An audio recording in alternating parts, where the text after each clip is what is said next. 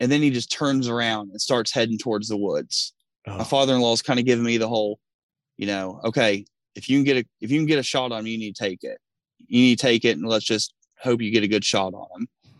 So meanwhile, my wife is still watching the babies. She has no idea there's a buck that we are looking at. So all of a sudden, I can't look over there and be like, "Hey, cover your ears! I'm about to shoot." yeah. So she's watching the babies. All of a sudden, she hears just bang, and I just let it go. Welcome to Hunting Stories, brought to you by Late to the Game Outdoors. Everyone loves a good story, and hunters have some of the best. Our whole mission is to collect and share great stories from hunters just like you, to entertain and keep you motivated all year long. So, pull up a seat around the campfire, because here we go.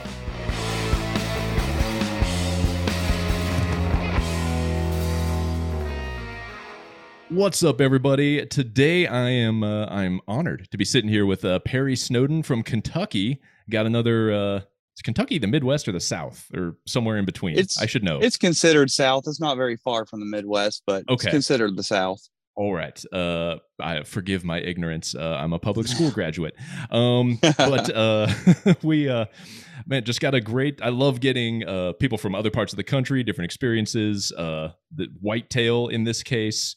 Which other than the little coos weirdos I chase out here, I don't have a whole lot of whitetail experience. So love getting guys on who do. And Perry, you reached out to me probably a while ago because I'm bad at getting back to people. But just with an awesome buck and a crazy story. And it's like, I don't want to steal a lot of thunder, but this is your first day ever in your life hunting, right? Yep. So I was much like you. I'm a late to the game hunter.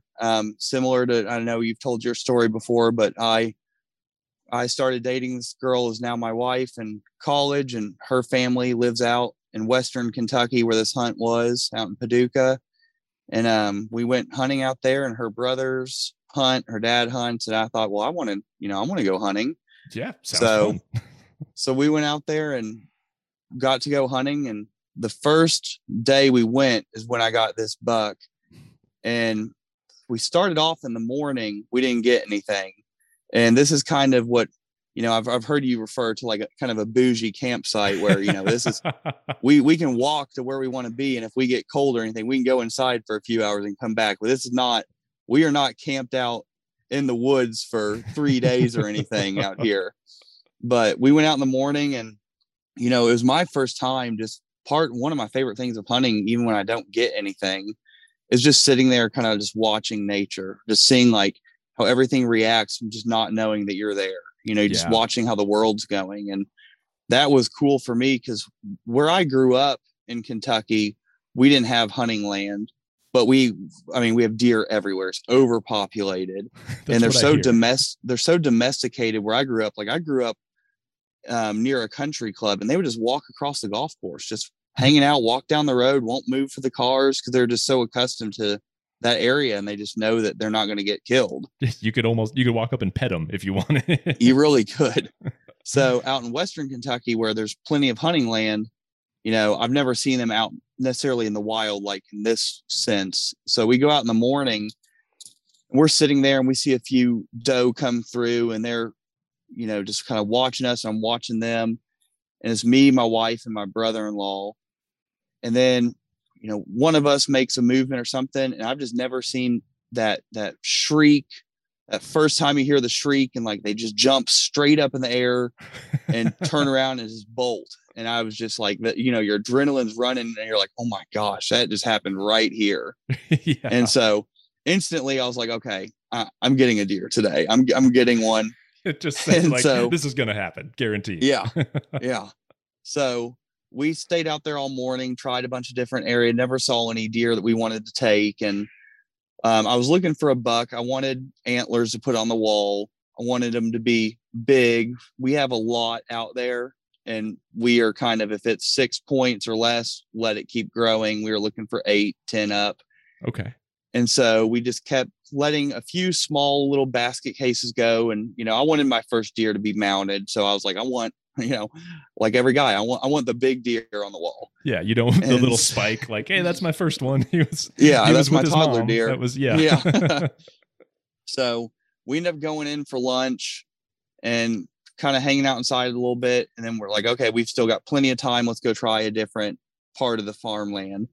So now we go out and we send my brother-in-law off to one area, and my wife and my father-in-law and I go off to a different area. Now, my father-in-law is an experienced hunter like yours, and he was being my scout, kind of guiding me, telling me what I need to do, what I need to look for, kind of any sounds we need to make, what we need to avoid. And my wife is there, and she will never go hunting with us again. So she was very much team deer. She the whole time was just cheering for the deers to live. Wow. And so did she I think grow she up wanted hunting, or so her family grew up hunting, but she didn't necessarily. She was not a hunter. okay. But I think it was more she wanted to go be there with me for my first hunt in hopes I got one, but at the same time being like, I kind of hope Bambi makes it through another year. Okay. And so we're going out, and it starts to get dark, and we have probably about an hour of light left. All right. So my father-in-law is telling me, we've kind of got a window. We've got about 20 to 30 minutes, because if we hit one, we need to field dress it. We need to start getting it packed back out to his truck and get home. So meanwhile, while we're out there, my brother-in-law, see, in Kentucky, if you are hunting on your family's land, you do not need a license. So okay. I will say to everyone, get a license. This is not me saying don't hunt without a license. But since me being young and dumb, I thought, well, I'm the boyfriend of the granddaughter, so clearly I fall under that family law, right? It's all family. It's all. We're in Kentucky. It's all family. So that's not the joke I was trying to make, but I'm glad. Yeah, I could sense it. So we're out there, and my brother-in-law calls us and says, "Hey, I just got a ticket." And I'm like, oh, well, he's actually family, so if he's getting a ticket, I'm getting a ticket. Yeah, you've got no shot. Yeah, and he's away from us on a different farm, but it's all within the same vicinity. So apparently game warden finds him, which power move by my brother-in-law that I loved was he said, "Let me see your license." And my brother-in-law says, "It's back home." Makes the game warden follow him home just to show him his driver's license. So man. He's like, "I meant your hunting license," but so it was a good try. He says that he thinks that's what he thought he meant, but I think he might have been hoping the game warden's like, "All right, just go on." Yeah, he's like, "I don't want to follow you to your house, whatever." Yeah. So he tells us that, and now we're nervous, thinking, "Oh gosh, what if we do get one?" Now Perry doesn't have a license, so we're already thinking of a plan. Well, Richard, my father-in-law, it's like you're the closest to the granddad, so you will call it in under your name, and it'll be fine that you don't have a license. But for me, we're not going to call it in under my name if I get one now. Yeah. Well, so as we're talking about this, we're watching, and my wife is sitting about probably 6 to 7 feet to my left, sitting on the ground, while me and my father-in-law are standing up next to a tree looking out into a field. And all of a sudden, 2 baby deer come out here, a bunch of doe come out. We're all just kind of watching. And my wife, she's like, look at the babies. And I'm like, shh, be quiet. I don't care about the babies. Don't say anything. And so she's just watching the babies play in the field. And so while we're sitting there, my father-in-law just quietly elbows me in the side and starts nodding his head to the right. We see this 10-point buck come out. Man. And I'm thinking, okay, this is it. Where you already feel your heartbeat start, and you're like, okay, you're going to have to shoot this, but you're going to need to make a good shot. So I start going through everything I've been told. It's like, okay, where do I need to put the placement? Where do I need to do this? Where do I need to do this? Don't react too fast and jerk your gun up to shoot or anything. So I'm in a bad spot because it's on the other side of the tree. So I have to wait till he walks out into my view where I can actually get the gun up. Because otherwise I'm going to have to lift this gun past a tree and get my father-in-law to either get out of the way or crouch down and shoot over him. And it's just not a good, never a good idea. Not a good idea. So I'm just waiting for this deer to come out here. Well, he finally starts to come out, and he can sense something is bad. Mm-hmm. And so he kind of stops about halfway, and I have where I can get my barrel of my gun up but I can't quite get on his lung area at all. And so I'm waiting for him to come a little bit closer to me. And the shot wasn't too far, but it was a little bit of a decline. So I didn't want to shoot over him or anything. Yeah. And so he starts to come back. And like I said, it's starting to get dark. And then he just turns around and starts heading towards the woods. Oh. My father-in-law is kind of giving me the whole, okay, if you can get a shot on him, you need to take it. You need to take it, and let's just hope you get a good shot on him. So meanwhile, my wife is still watching the babies. She has no idea there's a buck that we are looking at. So all of a sudden, I can't look over there and be like, "Hey, cover your ears! I'm about to shoot." Yeah. So she's watching the babies. All of a sudden, she hears just bang, and I just let it go. Are you a new hunter, or even a guy with some miles under his boots who's still just trying to figure it out? I get it. I've been there. I'm an adult onset hunter who spent the last 15 years learning how to hunt. And so I wrote the book, How to Hunt, A Total Beginner's Guide to Hunting Big Game, as the resource I wish existed all those years ago when I first started. Whether you're planning to chase elk with your bow in the West or you're hunting whitetails back east, this book will take you from knowing absolutely nothing to your first harvest. It's packed with hunting stories and plenty of those times where I royally screwed up, so you can learn from my mistakes and feel better that you're not the only one. You'll leave with a sound strategy for hunting big game and have plenty of laughs along the way. Grab a copy today at latetothegameoutdoors.com/howtohuntbook. And she's, what are you doing? What are you doing? I'm like, be quiet, be quiet.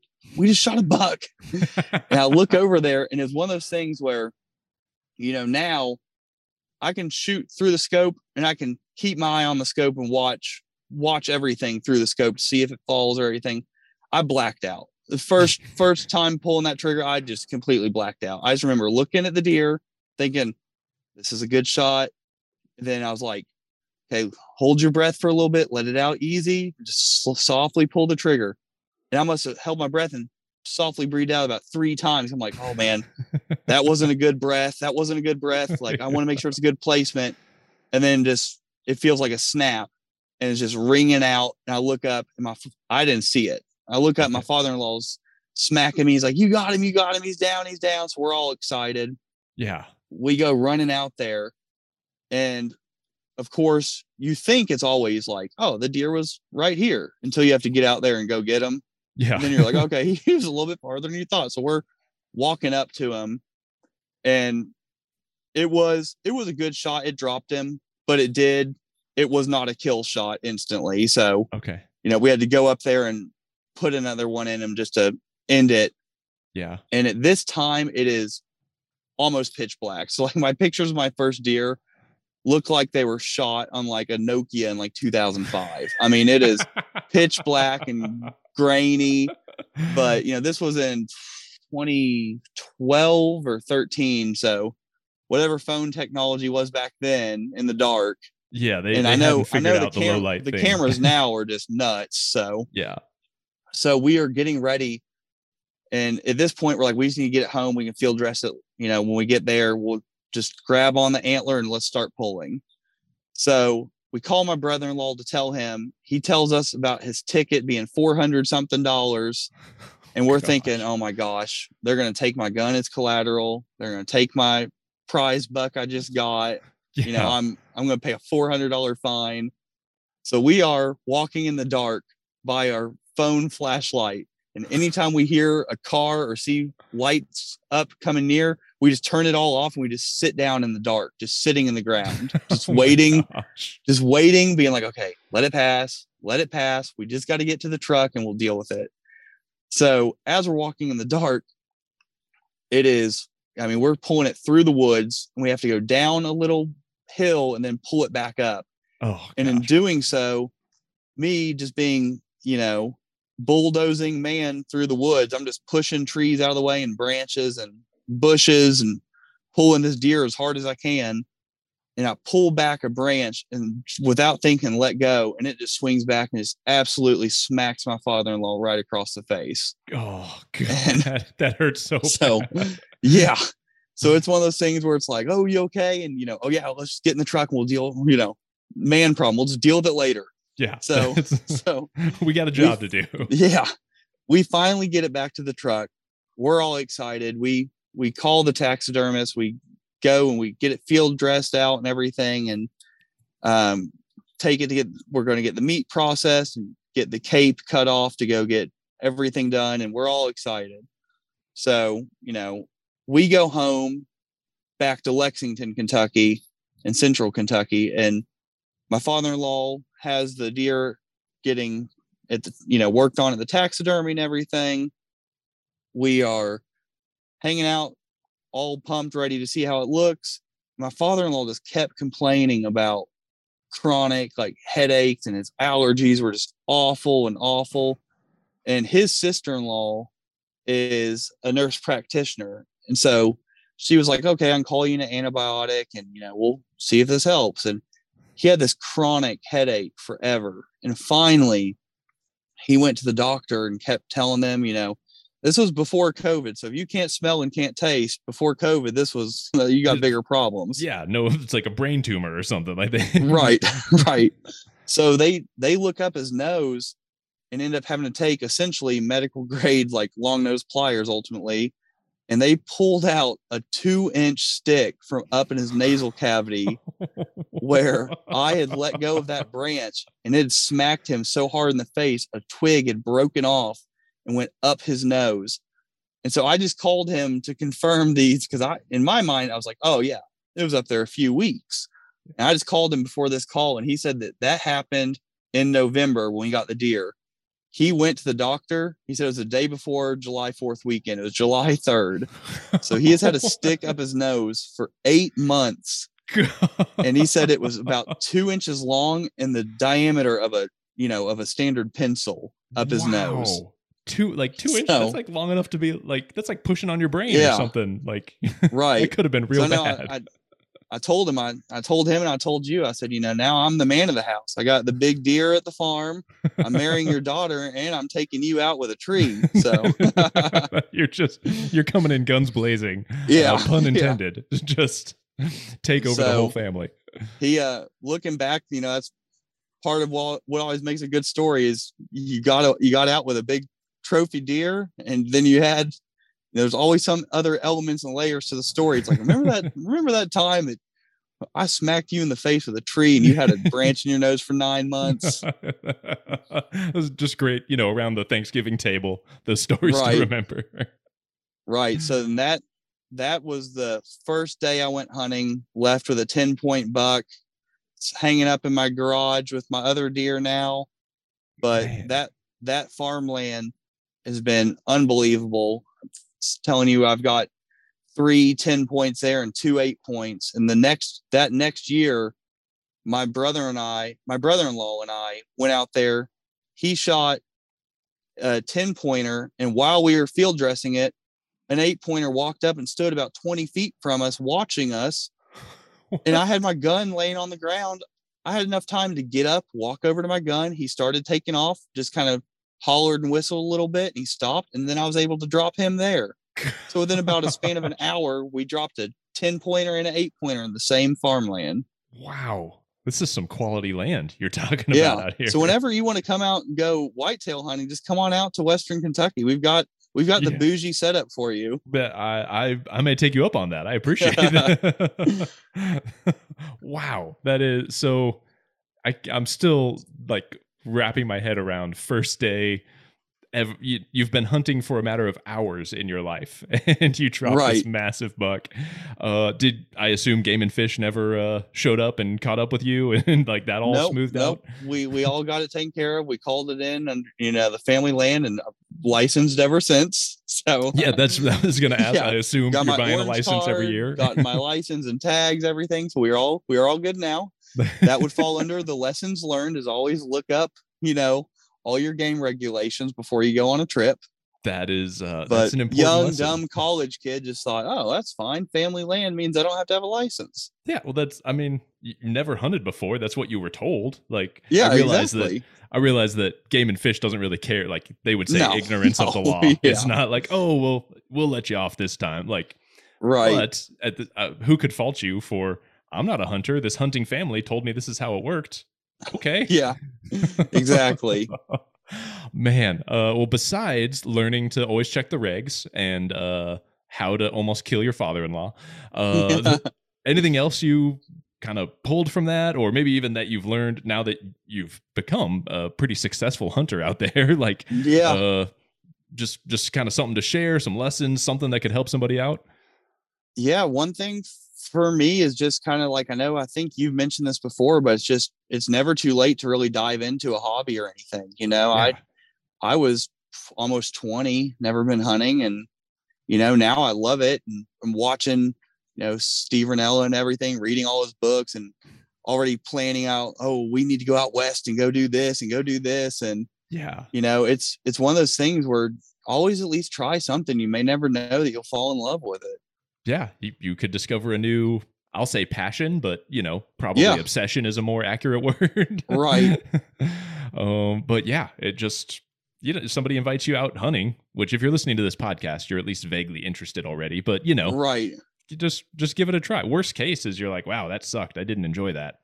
Yeah. Okay, I sat out in nature and enjoyed nature for a few hours, which I'm sure. Yeah. Even if you don't, I know it's hard sometimes to see from other people's perspective, but at the very least, how could you not enjoy? Like, I'm just sitting here in the peace and quiet watching animals move around. Like, even if that's all that happens, that's a good day. Exactly. Like, I didn't get a deer the past 2 years. We've gone out there and, we didn't get anything, but it was just nice just being out there, kind of just relaxed from, the work week and everything. You've got all the work problems, all the, any type of issue when you're out there hunting. It's just you hanging out in nature. Yeah. There's no problems. It just kind of fades to the background. You just it forces you to just like sit down, be still, hang out for a minute. Cause we're all moving too fast anyway. You said you're thinking about out west. Like, I'm just totally curious. Like, what has piqued your interest coming out west? Well, typical hunter things. When you get one big deer, you're like, well, now I've got to get an elk, right? Yeah, it's like a horse with deer antlers. Exactly. So, in Kentucky, we have a huge elk population out in eastern Kentucky, but it's all done by a raffle and a lottery. Yeah. So, which I know a lot of Western states are the same. Yeah. But for us, the chances you have to enter a lottery. And you can enter once a year, and I think it says your chances is like 1 in 130. Okay, and so could be worse. It's not. Yeah, it could be worse. I was looking at some when I was just looking on Google at some of the other states out west to try to go to. Some of them were even, I forgot where. One of them was like 1 in 300. Oh, I was like, oh my gosh, that's nuts. What, you're in Arizona, aren't you? Yes. Yeah. And are you all a lottery out there? For elk, yeah, everything's draw lottery. Yeah. And it's, as a resident, like my favorite spot is like a middle of the road unit. Like, there's a lot of elk, but not like the biggest elk. So it's not, there's like a couple famous trophy units that take forever to draw. But usually I usually only get a tag out here once every 4 years or so. Yeah. You got to build up some points and get that. But, I just finally, after it took me 13 years to draw an antelope tag. Because there are some of those units, especially for a rifle hunt, my draw odds were in the fractions of a percent to pull that tag. Yeah, for sure. So yeah, there's that. But there's, I'm sure you've been looking places like Colorado, Utah, Idaho. Like, there's places you could just go, I'm going to buy a tag and I'm going to go. Right, exactly. So I would like to plan a trip out there and go elk hunting and just kind of broaden my horizon from whitetail. Yeah, it's I'm certainly, whitetail sounds amazing. Like, what you're describing, I'm like, that sounds awesome. I should go try that. But elk is also just it's such a different experience. But it's the first time you're in the woods, and like, if you go bow hunting and they're screaming in the rut, like, you hear that elk bugle in real life, and you're just, it'll make the hair on the back of your neck stand up for sure. It's just exactly exhilarating. Man, that's so cool. We definitely need to stay in touch. I want, like, if you actually come out this way, like, I want to know. I want to hear how that goes. We'll have you back on, tell the story of your first Western adventure. All right. Well, hopefully if that's the case, hopefully I get a first time big big antlered elk too on my first trip out there. It's based on your luck. I might have used up all my luck though. Well, there are some guys. I have some friends who are just those. They draw all the tags. They just sort of like luck into record animal. Like they're just those guys in the hunting world. So that may be you. You'll just come out here and put down a 400-inch bull first try, and think, what's all the fuss about? Elk hunting's not exactly. Dude, well, Perry, where can if people want to connect with you or follow your exploits on this magical land of whitetails, where can people find you? Yeah, you can find me on pretty much Twitter and Instagram. It's just Perry Snowden. No letters or anything, but I hunt a lot around the fall, but other than that, it's mainly just a bunch of sports takes. If you want to follow whatever sports teams I follow, and if you want to see what I'm grilling, because I'm a big grill guy with a big green egg. So, oh yeah, you can come for the deer pictures and stay for the steaks. I hope that's your bio. That's a good phrase. That's perfect. Man, well, I'll link that in the show notes too, just so people have an easier time clicking on it. But man, Perry, thanks so much for sharing the story, and I'm curious to let's stay in touch. I want to hear how your future years, and if you come out west, like I want to know how that goes. Yeah, sounds good, man. Awesome. Well, thanks so much. No problem. I appreciate you having me on. Thanks so much for tuning in to Hunting Stories. And if you want to stay up on what we're doing with the podcast or anything else going on with Late to the Game, go ahead and check us out at latetothegameoutdoors.com or give us a follow on Instagram at latetothegameoutdoors. Thanks again for listening, and we'll see you guys next time.